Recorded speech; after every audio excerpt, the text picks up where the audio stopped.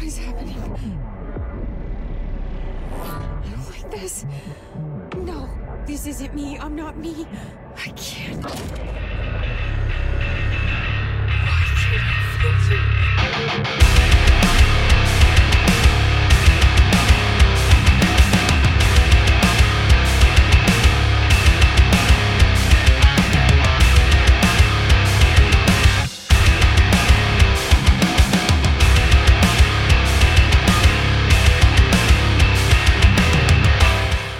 Hey friends, welcome to another episode of the Modern Punk Podcast. I'm Seb Mackay, and this week I am delighted to be joined by Steve and Seb from Confessions of a Traitor. These guys are a whole lot of fun. We talk about dad dancing, touring in Belarus, one of their band members getting robbed by a prostitute while he wasn't soliciting anything, and just a whole lot of other crazy fun stuff. I found out a little while ago that EU law around music copyright is changing for uses in podcasts, so that's meaning that we'll have to stop playing tracks from bands on the show very, very shortly, but looking at getting a nice little stinger made up for the podcast itself, so things might be a little bit different in a couple of weeks, but hopefully it won't be too much different. And like someone told me, you can always just jump on to Spotify or Apple Music, wherever you listen to music, and play a track from the band anyway. So it should be all good. But before we deal with that, let's get into this conversation with Confessions of a Traitor. They've got a new EP, which is out now. It came out earlier in the month, and you should absolutely check it out. Like I say, like you already know, you can stream it. It's very, very good. The guys are super cool. I think if you love this show, you're definitely going to love this EP. So get on that. But do it after the show. Do it after I've chatted with Steve and Seb. I think you're going to have a really good time with this one. I know I certainly did recording it. So, without any more fucking about, here's my conversation with Confessions of a Traitor. That was horror!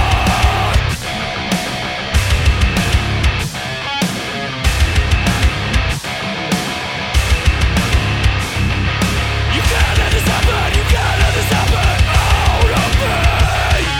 You can't let this happen! You can't let this happen! Out of me! How are you? I'm good, mate. How are you? I'm good. Just stretching after a long day sat in the same chair. Yeah, I know what that's like. Hey, Seb, how's it going? Hey, yeah, I'm good, thanks. How are you? Sorry I'm a bit late. No, it's all good. It's all good. We were just doing our chair stretches. Yeah, absolutely. My back is in absolute tatters. My quote unquote office chair broke, and now I'm using a garden chair. You'll see. I'm excited. Yeah. Oh, that sucks. And I'm sat on a pillow. Yeah, that sounds brutal. Are you No, you're not frozen, Seb. You're just like sitting like a gargoyle, and I was like, is he frozen? So I was just putting my out of office on because now I'm on 11 days off. So Oh, nice. 11 days off. Well, that's including the weekends of the bank holiday. So it just sounds bad, doesn't it? 11 days because it technically is. Have you booked a week off? Have you said? Yeah, me and my friends were going to St Ives for a week. Oh right. Oh yeah. You did say that actually. Yeah, so we're going tomorrow afternoon and then back following Friday. Party up in here. Well, there's not really much to go and party in St Ives, but it's a bit more of a chill drinking week, doing some activities stuff. So yeah, it'll be good. Seb, we both know that you bring the party, mate. Oh, tell me more.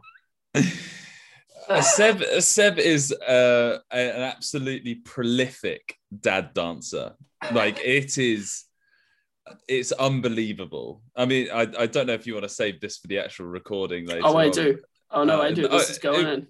Yeah. Well, I'll give you a quick rundown. We were in Belarus, and we just was it Architects? Oh no, it was Caliban. Yeah, the first time. And yeah, it was. We finished the show, and our driver was like, "Oh, the drive's not too long, so you can kind of stay here for a bit if you want." the owner of the venue was like, oh, it turns into a club afterwards. And we were like, okay, it's our first time in Belarus. We're in Minsk. Why not? Yeah. But he didn't tell us it turned into like an Eastern European Euro hard like trance pop night. Yeah, right. And he was like, yeah, we'll sort you out with all these like drinks and food. And we're like, all right, cool. Never been here before. This is mad. We're completely on our own. And then 2 beers in, we're like, where's Seb gone? And we look down from our perch, and he's absolutely trashed, just shift in the middle of the dance floor with this kind of like harem of like women around him, kind of looking at him like bizarrely as he's just kind of like in his own world, just shifting away. It was incredible. It was incredible. I don't think I've laughed so hard in a long time. Yeah, because we, I think the whole gig was over probably a normal gig time at 11 o'clock. So everyone left the venue and there was just only a few people milling about. We were getting picked up at, I think it was 6 a.m. So that's right. It was a long evening with not really sitting down, just having shots all night. So what was it like for you on the dance floor, being surrounded by all these people as you're kind of busting those moves?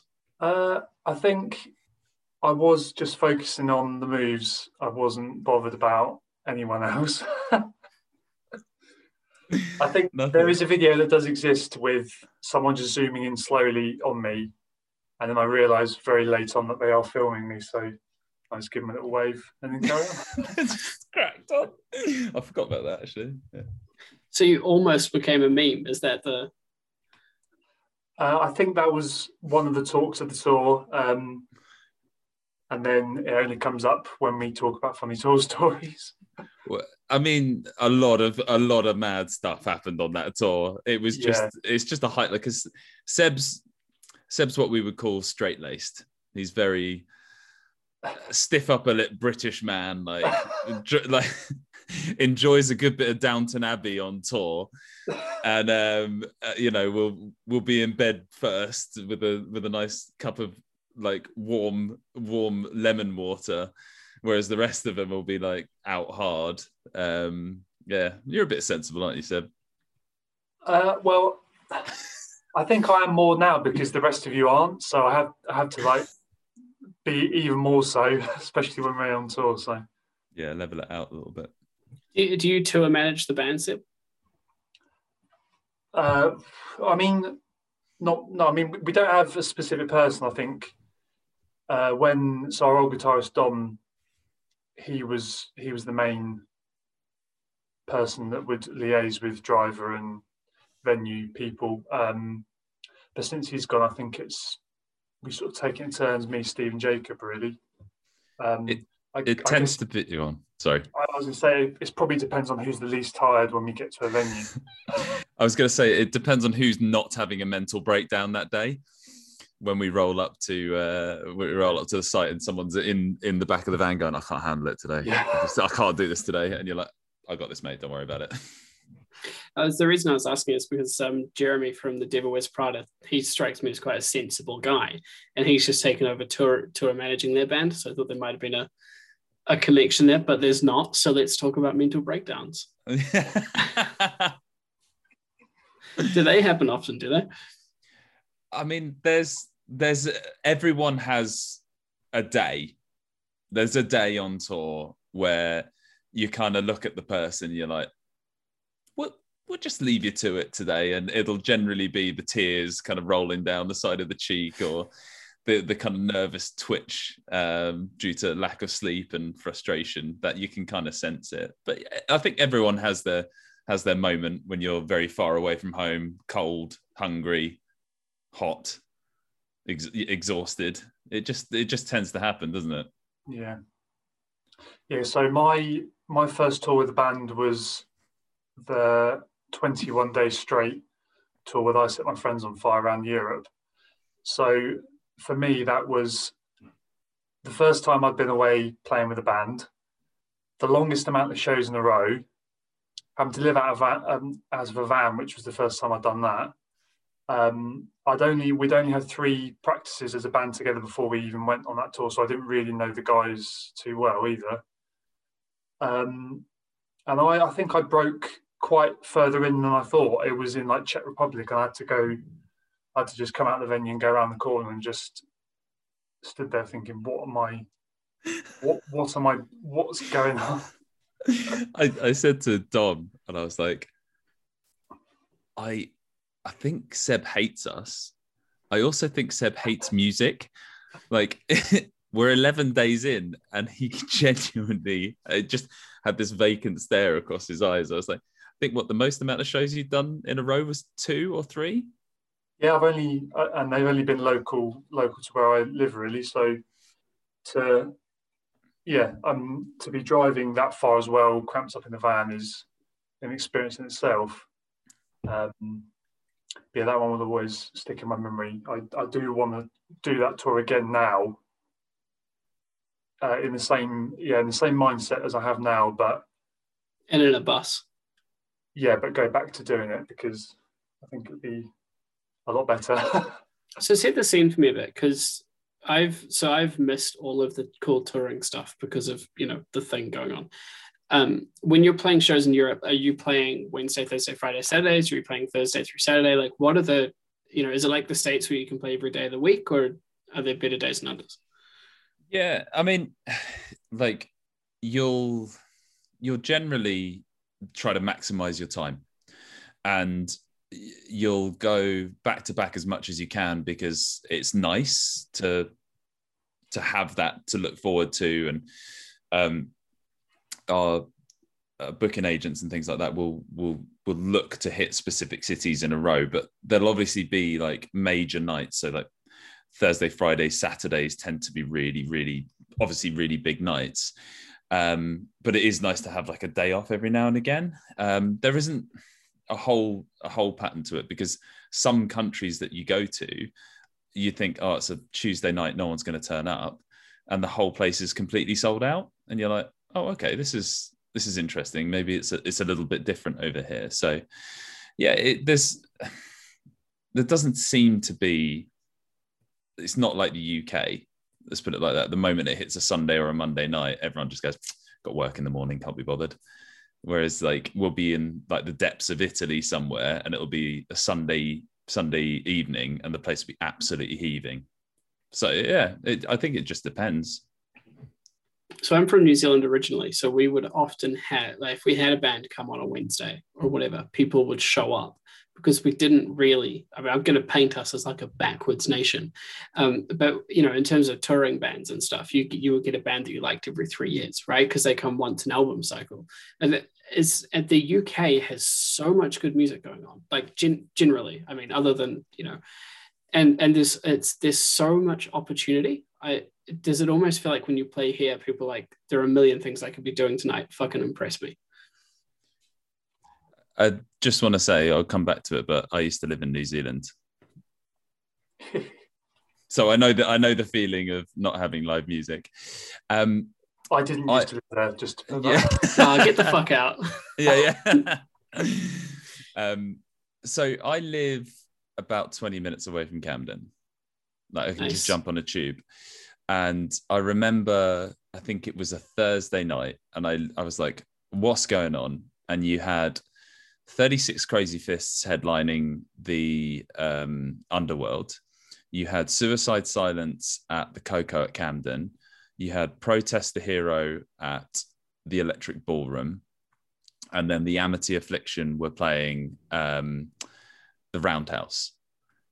And that Who strip... books that? Exactly. What kind of sadistic fuck booked all those bands in one time? Yeah. So I remember being like, what? I kind of like all these bands, to be fair. Like, which one do I want to go to? And you kind of like, I feel like in London, you're super spoilt for choice. Absolutely spoilt for choice. And you're a victim of, oh, I'm tired tonight. I'll go the next time they're here, because they're going to come. So, and I know that that's incredibly frustrating for people who live in quite regional areas, but there's so many good bands that come to England and London specifically. And that strip that I was talking about is about a mile long. You can walk 5 minutes between each club. So completely spoilt for choice. And I wholly agree with you that the London scene specifically is phenomenal. Whereas then I guess you go and play the depths of Italy and they have it kind of like I'm used to, where no one really comes if it's Tuesday night and there's something to do. They get out there, right? I mean, it's interesting. There are obviously like hot spots around Europe where bands go to quite a lot.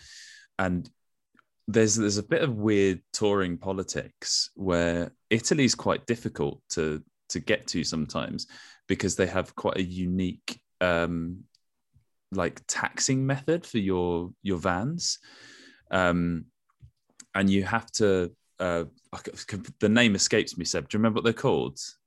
Carnes. Carnes. Yeah. I mean... And you have to buy a carnet for the road that you're going on. Now, how far you go down that road states how much money you pay. So you don't really know how much you're going to pay by the end of it. So you could do 1 or 2 junctions and it cost you €5 or €6, or you could do 18, 19 junctions and it costs you €75. And you get really stung by it sometimes. But every road in Europe tends to have that carnet system, especially when you head a little bit further east. So it makes touring for smaller upcoming bands very difficult for budgeting in that kind of region. So yeah, Italy, when we go to Italy, they report quite a lot. They're like, not a lot of bands come here. So they have to jump out from Italy into like France and Germany and stuff like that. And Germany's got a really, really like vibrant music scene, especially for like hardcore and metalcore. Yeah. So when you're playing those shows, I mean, what am I trying? Like, and because you mentioned before about, it's harder for upcoming bands to tour when you've got the carnet system and all of that.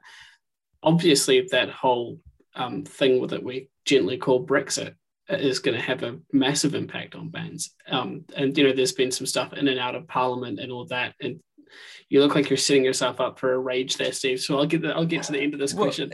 But are you guys thinking about how that impacts you? Like, does that feel insurmountable? I'll let Seb chime in before I perk up too much. I think putting all of our personal thoughts on it aside, just from a band point of view, we are submitting for festivals and looking for, our managers being active with touring like worldwide, but it's very unlikely that we're going to see anything for probably another year. I know there's been a lot of tours being announced for the end of this year. I really don't think they're going to happen. If they do, then amazing. But again, for smaller bands, it's going to be even more difficult to get on to the bigger tours because all the bigger bands are going to want to be the focus because they haven't toured either. So the smaller bands are just going to be doing just small pub runs probably. Be a Brexit side, that's just going to cost so much, and it wasn't cheap before, so now it's going to be double the amount. What with visas, or maybe every country in Europe has to have a visa coming from England. Who knows really yet what's happened? So until we know more detail, we haven't really spoken about too much as such. We're just trying to get us onto as many things as we can, deal with it when it comes to it. Yeah, it seems to be, it's one of our sort of mantras, like accept and then worry about how we get there later afterwards. So like Brexit has definitely thrown a sort of spanner in the works. Like the only saving grace that I have is that I'm actually Irish, so I've got an Irish passport. But we always, when it comes to paying for things, we always pay for things as a group. So it's not going to be like, bye guys, you have to try and sort out your visa, and I'm just going to saunter through with my Irish passport. Just meet you at the venue. Yeah. they only need me anyway on a backing track. So that no, it's going to be like there's so much up in the air at the moment. We have no idea whether it'll be country by country visa, and the best case scenario would be a European visa, and you kind of go, here you go, you can go to X amount of countries for 30 days. But it'll hamper a lot of younger bands coming through who aren't established or who have to pay for it themselves and fund their van and get their driver or drive themselves or whatever that may be. It's it's just an added cost. And if you imagine whatever a visa looks like, if, for example, when we go to Russia, it's roughly anywhere between 250 to 500 per person. And then I don't know if that will reflect on what happens in Europe, but if you add that sort of rough cost into it and then think, right, if I hit the Carnet system in Italy, you could get slammed with an 80, 90 euro road charge. It's just nonsensical. Bands don't make any money anyway, and you always make next to always make a loss on tour, especially as a smaller band. So I don't know. I really don't know how it's going to affect us or what it's going to do. I feel like it's interesting for me, because I'm used to that idea that if you want to be in a band and you want to make it, you have to pack up everything you own, fly 15 hours to America, get a visa, tour your ass off for as long as you can, and then go home. It's always been a big thing, right? Because you can play New Zealand in a week, essentially. You hit the 4 major cities and that's it, you're done. And yet, obviously, people can play Australia, but Australia is so much like Canada in that there are cities and then just days in between them, So it's it costs a lot. You don't see a lot of people and all that kind of thing. And with the UK, it's odd for me because there's it used to be this kind of big open, European touring circuit. But now there's not. And it's can you just play the UK endlessly? Can you sort of go from the bottom of England to the top of Scotland and up and down, or do bands need to start thinking what's the biggest, most sensible move that we can make? Is that getting press people in the US? Is it trying to get on tours there, even though that still costs a shitload of money? Yeah, you start to see actually, and I don't know if you've noticed this, but quite a few bands actually skip out England.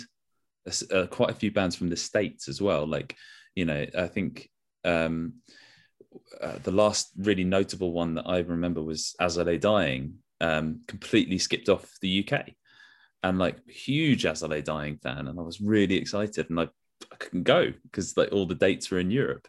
And you start to see it more and more often, or they just do one date and that'll be Download Festival, and then they're like, right, I'm off to Europe.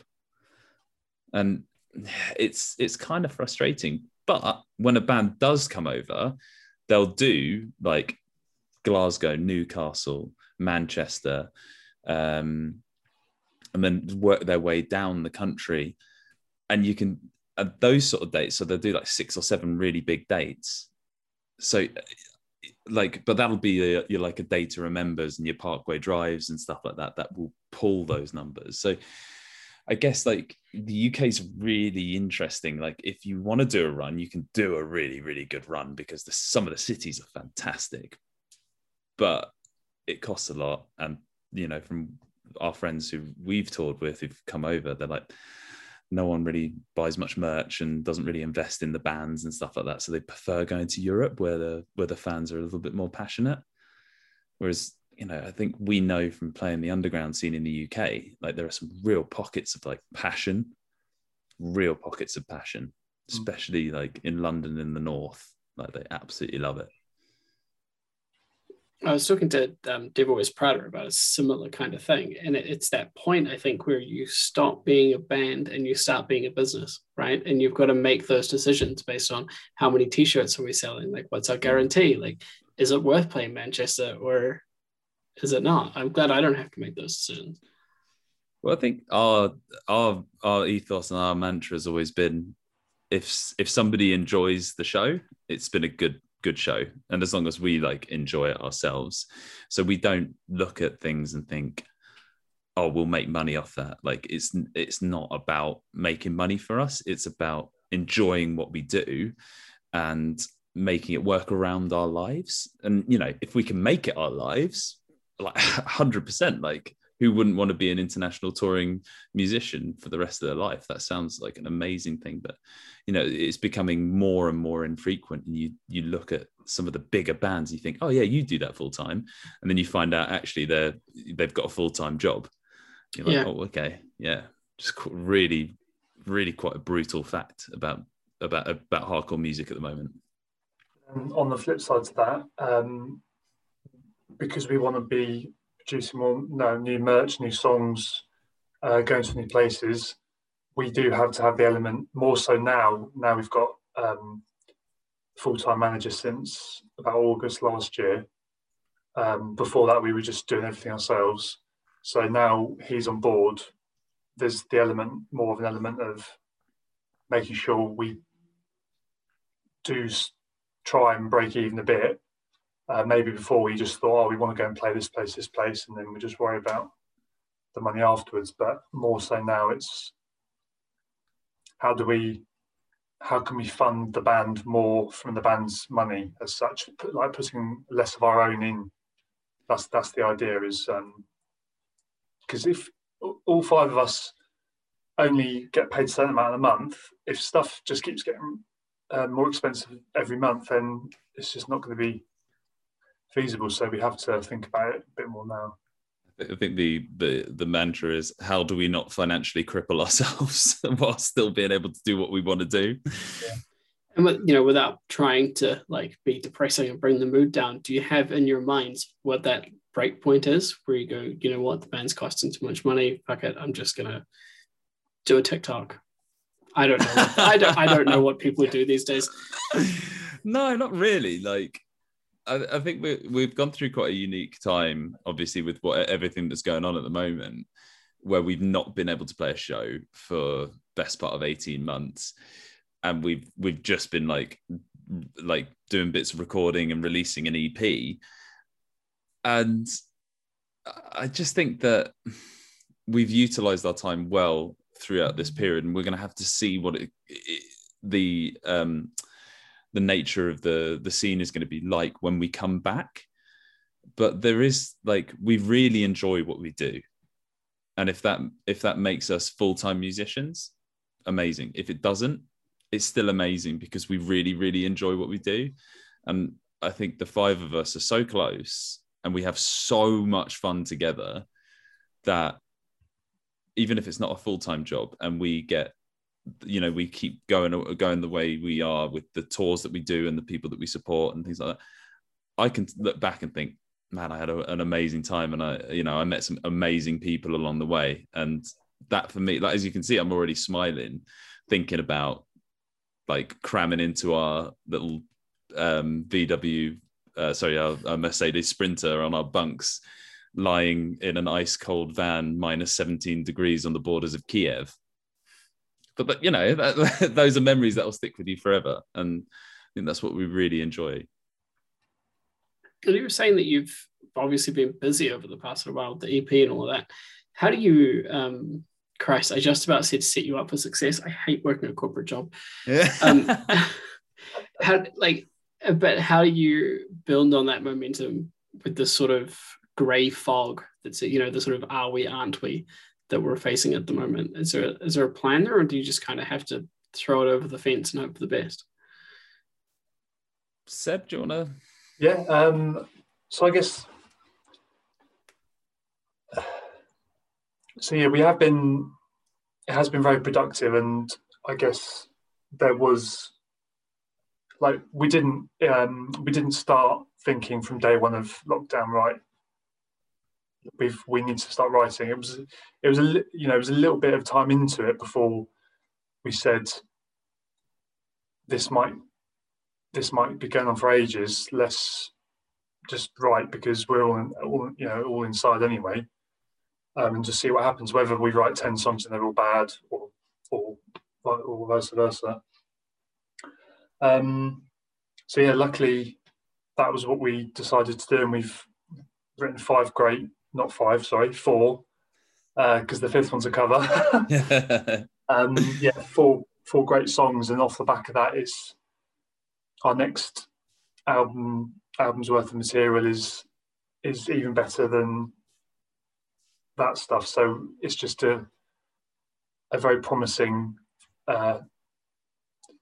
another foundation layer of promising material to go off. Hopefully we can then go off and be signed from it. You know, that's our next main thing that our manager Greg's doing, is submitting us to labels, just seeing what happens. But yeah, like I say, everyone's going to be trying to get label support at the moment, big tours, so it's just going to be even harder to try and get noticed. Yeah, I think it's one of these things where we released our album Guided at the end of 2019, and we sat there and we were like, cool, this is going to be a platform for us to tour off for the next year, 18 months, whilst we write and record new material. And we were super jazzed about it, and like we had a really good reception from it. Like for a debut, we weren't, I mean, yeah, we weren't expecting much, but we were like hoping that it would land well and we sort of garner a bit more respect. And then obviously lockdowns, and I remember sitting there within the first couple of weeks being like, well, we're not going to play a show this year, so I'm just going to start sort of typing things out and start writing some lyrics. And I called up Jack and I said, you know, you're sat at home not doing much, let's kick things off, because we could sit and wallow and be sad about things, or we can be super productive. I think with very little expectation, we just started like working really hard, the 5 of us, and just kind of like churning and communicating regularly. I think a big boost for us was taking on our, like I said, like Seb said, sorry, like we've had management in the past and it's been great, but I think Greg from EMG's kicked us into another gear where he's taken on board so much of the boring admin stuff that really like weighs you down on a day-to-day basis, that we can actually focus on what we really want to do, which is write and play music. So it's allowed us to kind of go, well, somebody is working on that, so we don't need to worry about that. Let's worry about the creative stuff. And then I think it was me, it was like, let's just chuck this out there as a bit of an experiment, see how it lands. And it's like, yeah, I'm really, like Seb said, really proud of what we've done in this little lockdown. And bear in mind, it's all been completely engineered by our guitarist, and it's his first ever engineering job. He did all the guitars, all the vocals, and then we just sent it off to be mixed. Sorry. Yeah, go on. No, I was just going to pile in because you said something that I found super interesting from a geeky lyric writing perspective. So you said when you write, you just sit down and start typing stuff out. And yeah. I'm always curious about like when people made the switch, if from writing stuff down on a pad to like thinking it through better when they type stuff out. Like I can't handwrite for shit. And so I'll write something and the next day I have no fucking idea what it says. So I have to type stuff out. Yeah. So I am absolutely prolifically dyslexic. Not only is my spelling horrific, but my handwriting is shocking. So I've got notes in front of me now from work and I'm like, yeah, I've got no idea what that says. So like I've got like notes on my phone that like when I'm out and about that I get a bit of inspiration, I'll just chuck stuff down. So I work really well off like sheets and Word and just jotting stuff down, because it allows me to kind of move stuff around and be like, oh, that goes well there, or rather than handwriting it all out and then re-handwriting it out, I can drag and drop. So I find it really easy from like a quick flow perspective of being able to do that.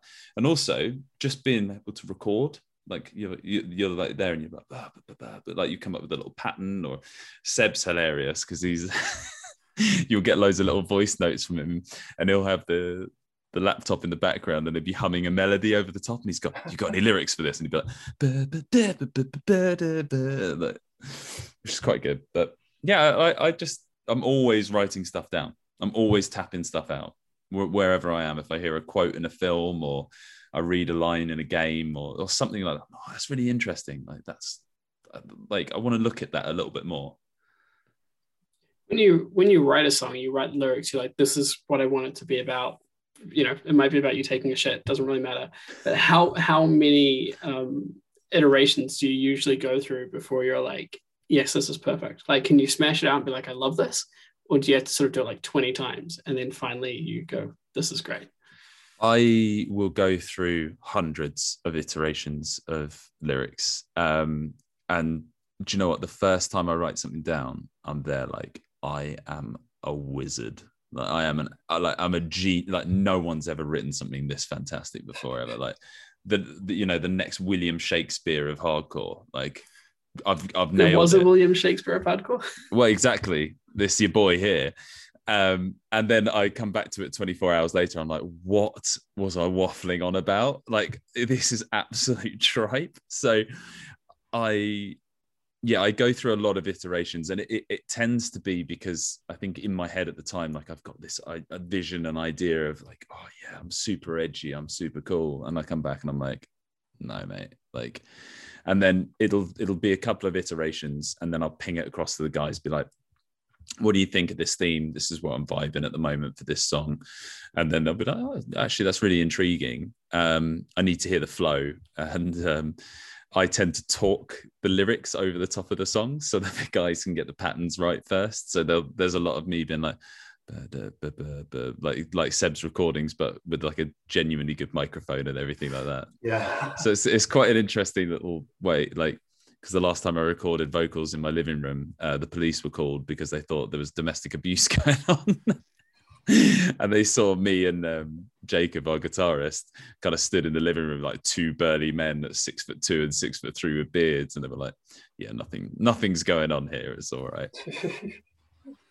Is the hardest part for you figuring out what you want to say, or finding like the right words? You know, because when you do a first draft and you just kind of write down whatever comes out, right? So is it like I've got to get the message right or find the right words to fit? For me, it's always the message. Like I want to say things in the correct way. You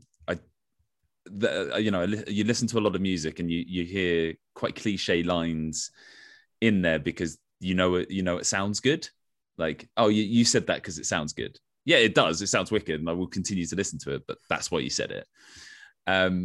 I tend to like the boys tend to have to scale me back quite a bit.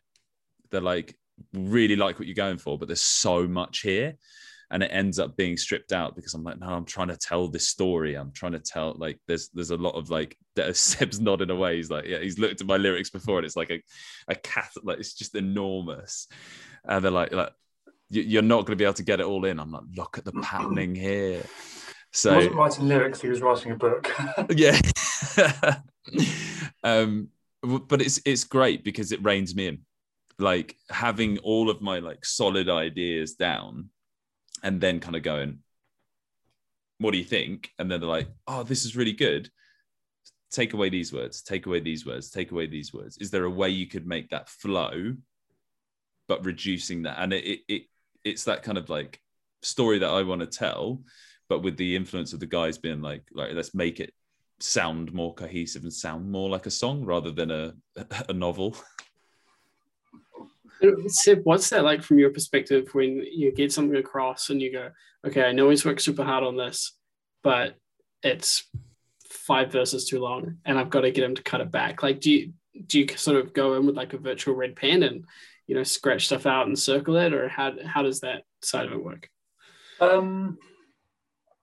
I think when Steve comes to us with lyrics, because we haven't seen each other for a good amount of time, especially obviously now, so there'll be so much to go through on his phone when we do meet.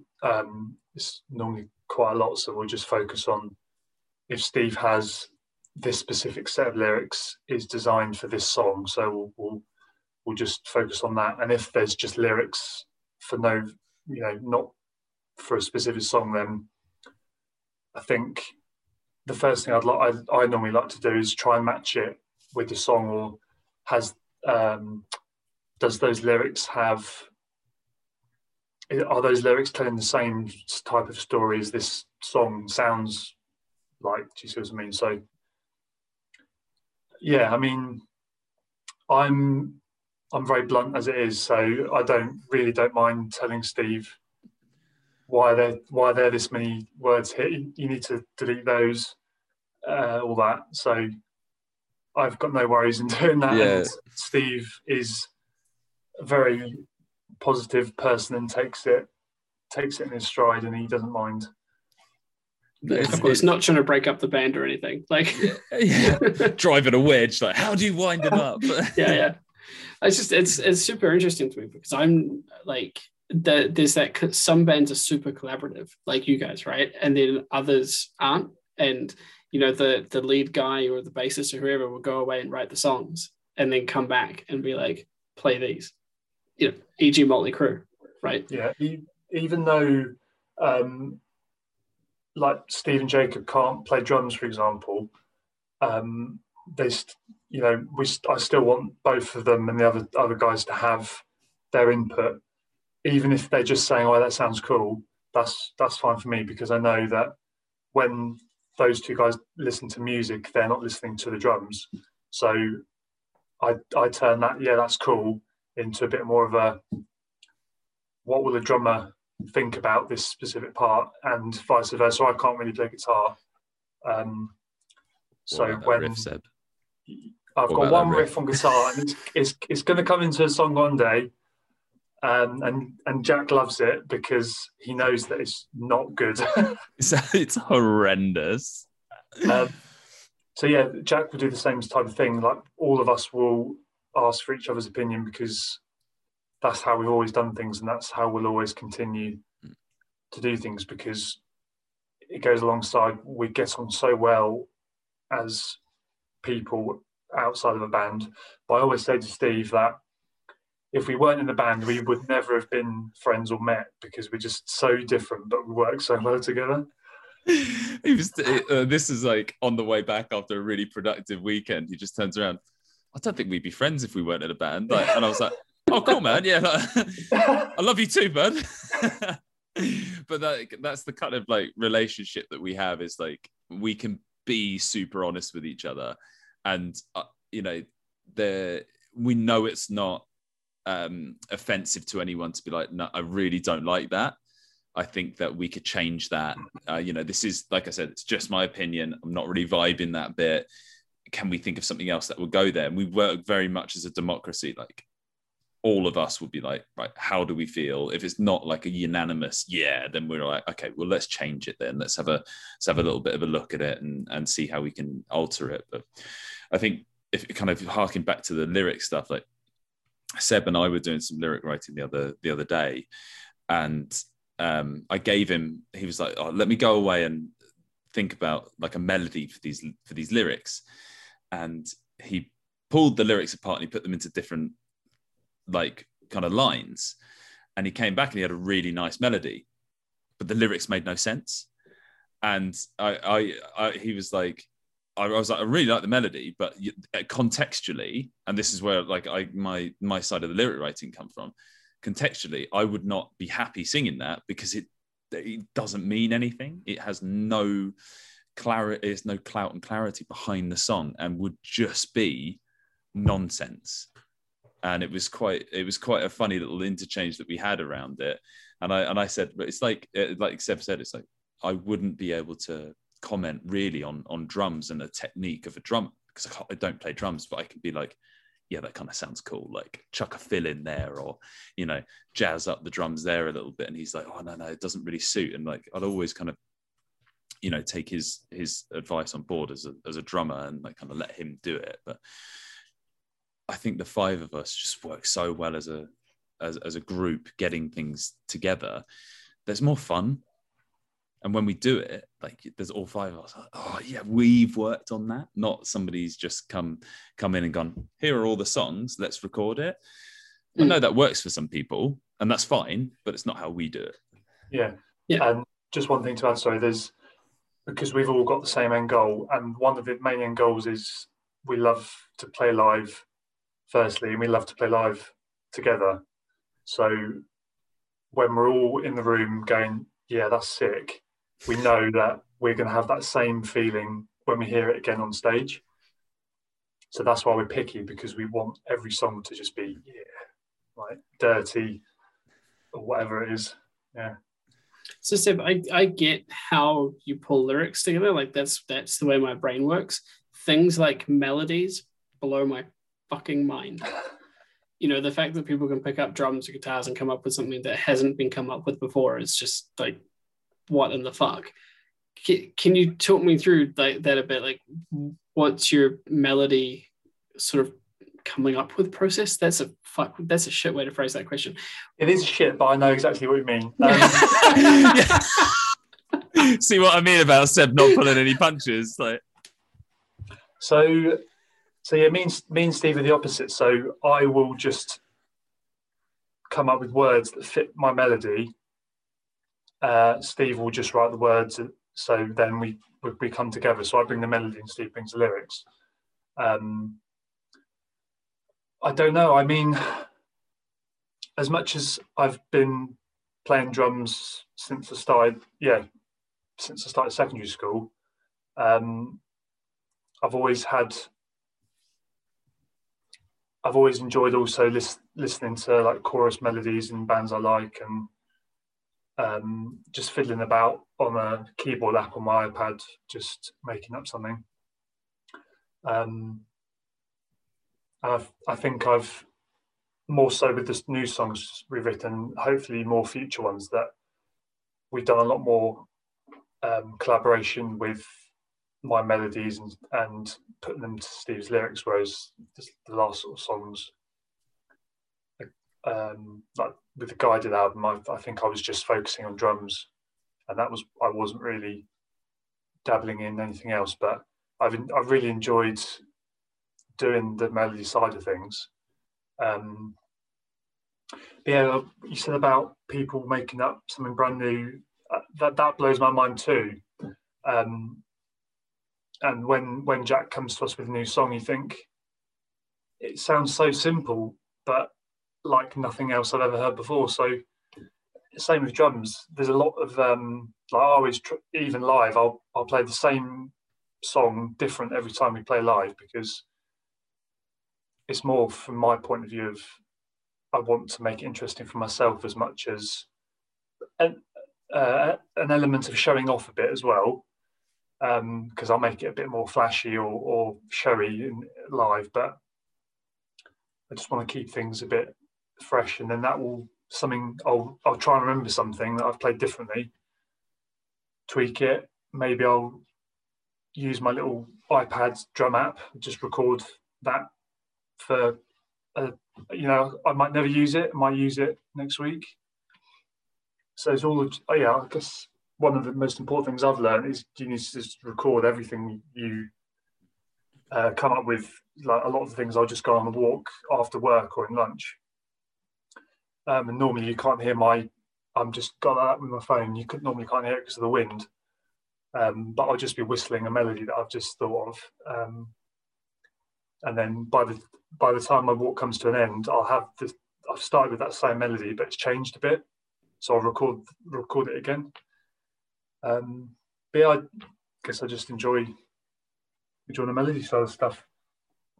I do have to admit though, like when we're playing live and Seb changes up a drum beat, like half the time my mind is absolutely blown that I miss a line, because I like it's from the fact that, oh my god, that drum beat is so sick. Oh god, I gotta be singing. But like he's like, I'm not trying to blow smoke up his arse or anything, but like he's a really talented drummer, and we did some live live stream festivals over the summer, and he was just doing the verses for one of I think it was "Don't Make a Girl a Promise," and he changed the drum beat, and I was like, yeah, why you got to do that, man? Why'd you got to make me like the new drum beat more than the one we've actually put on the record? And he's like, oh, just vibed it, just really enjoyed it. So it's great. Like it's really fresh live. But like I said, like my timing at the best of times is horrendous. I'm always missing beats. And when he changes the drum beat, I'm off, mate. I'm absolutely gone. Like there's no point in me even trying. I mentioned it's more fun too, though. Like I think of those bands like Memphis Mayfire, who are a great band, but they've obviously played the same songs for so long. They're just super tight. You know, it's like they've got a metronome or something, and they just know, and they hit it perfectly every time. And I don't doubt that that's fun, but the idea of being able to be a bit more free when you're playing live and mixing it up, it's cool when you're in the audience too, and like a song's playing and you think you know it, and then you kind of don't because something's changed, and you're like, I'm singing or shouting, but there's like something odd going on here, you know? I mean, it doesn't help me because I'm in the band and I have no idea what song they're playing. Like, because Jack does it on guitar. He'll like add a different lead or change the harmony slightly on the guitar, and I'm completely gone. I'm like, what are you playing? It's that song, right? Okay, we're good. We're back in.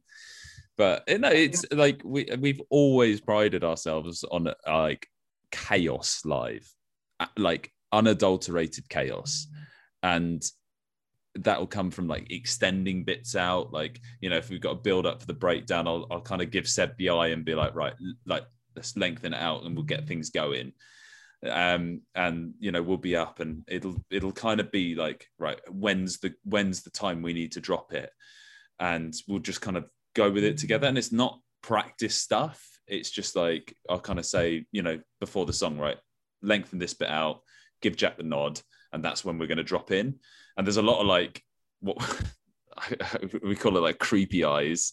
We'll give each other the they'll be like, now's the time. Now's the time we're going to ruin people's lives. And like we're all five. Like if you ever watch us live, like you'll see us going like, yeah, no, we're going to drop it now, mate.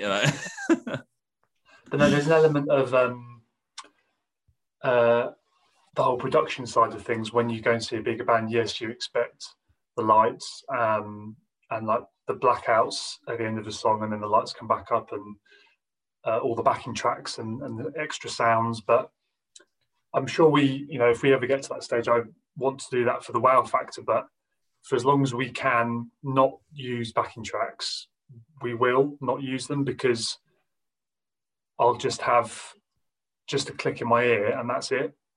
Most of the song, like we'll walk onto a song, for example, we rarely have something to walk off to, but we might add that. And we don't have consistent sounds throughout every song, because we want the element of, yes, we can add a couple of bars, and if the crowd are going mental, we'll just lengthen it out. And we can, because it's just a click, it just goes on forever. And that's what I enjoy too, because you can change bits and you don't have to stick to the same structure. I mean, you know, we wouldn't have had a proposal on stage in Russia if we hadn't lengthened out the last bit of the Wolf the Pack. So did she say yes? No.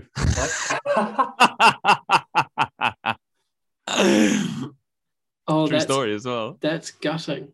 Yeah, there is a video. There is a video somewhere. Jacob's got it. Well, Jacob, before he joined the band, was our guitar tech and our like TM. Well, not TM, but like he was our lackey. He did absolutely everything for us. And he's such a great guitarist and a great vocalist. But he was doing the sound desk for us that night, and I just remember this kid in the crowd being like. And I was like, oh, yeah. So I kind of leant in and he kind of took the microphone off me. And I was like, okay, right, where's this going? And then he got up on stage and I was like, right, what's going on? And then he pulled his, like, was this girl up. And I was like, oh, it's okay. This is interesting. Like, well, I'm just going to let this unfold here. Yeah. And he just got down on one knee. And was like I can't speak Russian, and was like, and we were like, oh my God, this is amazing. And she went, no, and ran out of the room crying. And like from the video, you can see Dom go, and just turn around, and he's like, right, and then looks at Seb, and Seb's like, that's the next song. And I was like, right, let's go. And then the kid just gets in the mosh pit again and just goes absolutely mental. It was the weirdest thing I'd ever seen. The whole time, all of us were just just looking at each other, going, "How long is this going to take? This is the most awkward thing ever." They were talking in Russian the whole time, so obviously we can see what's happening, but yeah. To top it off at the end of the night, this is a pièce de résistance. All right, there's a couple of things to add. We played in an old Soviet Union propaganda cinema, which still had the hammer and sickle like hung off the walls and like the Russian star. And then at the end of the show, a woman came up to me, handed me a silver bag, and went, "You are a beautiful man. You need Jesus," and then walked off. You kind of look like Jesus. Thank you. And I opened the bag. There was a biscuit, a fridge magnet, and a Bible. I was like, where are we? Like I love Russia. Like, we need to do this more often. It just blew. That was all in one night. Proposal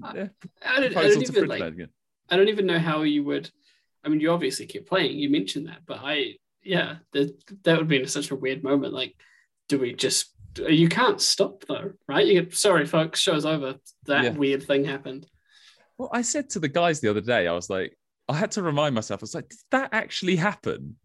And they were like, yeah, no, it did. And I was like, because it seems like such a distant thing. Like it seems like a story that just was completely made up. Yeah, that's how bizarre it was. That was 2016. Yeah, and we did a few of our own headline shows in and amongst the Caliban tour. So yeah, we were playing these weird venues. Like, they had all the original cinema seats in. It was just so good, crazy. And then we'd go to a massive venue and play with Caliban. So that there was both ends of the spectrum on that tour. And that's still all of our most favourite today. Yeah, it was an incredible tour. I've never felt further away from home, but more welcome, never more welcomed into people's homes in my entire life. None of us spoke the language. Our driver didn't speak English. So we were just like, let's just have a good time. Like, using Google Translate on our phones. Yeah, Jacob got robbed by a prostitute, and wasn't even soliciting anything from her. Like, just got robbed by her, 500 quid. I'd never laughed so much in my life, but I felt so bad for him. Then you realised the morning after as well. Yeah. I think, yeah. Oh, so funny. Oh man, I can't wait until you can get back to it. The whole proposal thing, him getting robbed by a prostitute. I feel like we can't top that. That's like the perfect way to end this episode. Oh mate, we have so many more stories like that. This doesn't even scratch the surface. So we'll have to do a part 2 when absolutely. The follow-up EP or the next album comes out. Yeah. This has been awesome, guys. Thank you so much for coming and hanging out.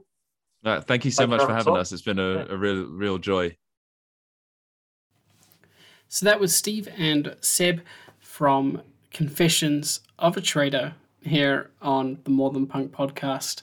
We've got their brand new track coming up next, which is awesome. And also, their new EP is out now. It came out earlier in the month, so make sure you jump on to your favorite streaming service and grab a copy of that EP. It's got some really great stuff on it. This is one of the tracks from that EP, and it's called Hostile Work Environment. I'll be back again next week with another local band called A Few Too Many, so make sure you check that one out. These guys are pretty cool. We get right into the depths of songwriting, and we'll have a track from them to play as well. And then it's heading to Europe, basically, with a couple of interviews, one with a fantastic band whose debut album, comes out later this month. They're called Another Now, and also a fantastic interview with the guys in the Guru. So make sure you hit that subscribe button on Spotify, Apple Podcasts, Google Podcasts. You know where you're listening to this podcast. You can figure it out and come back for those. They are fantastic. So this is Hostile Work Environment, Confessions of a Trader, More Than Punk podcast. See you again next week.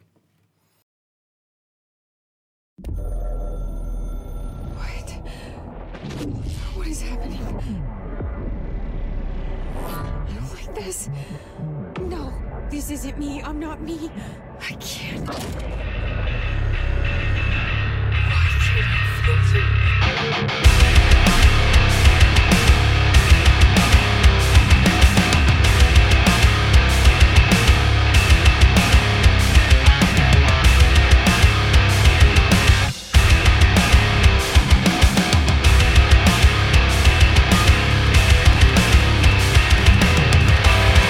I'd like to tell you about a dream I had last night.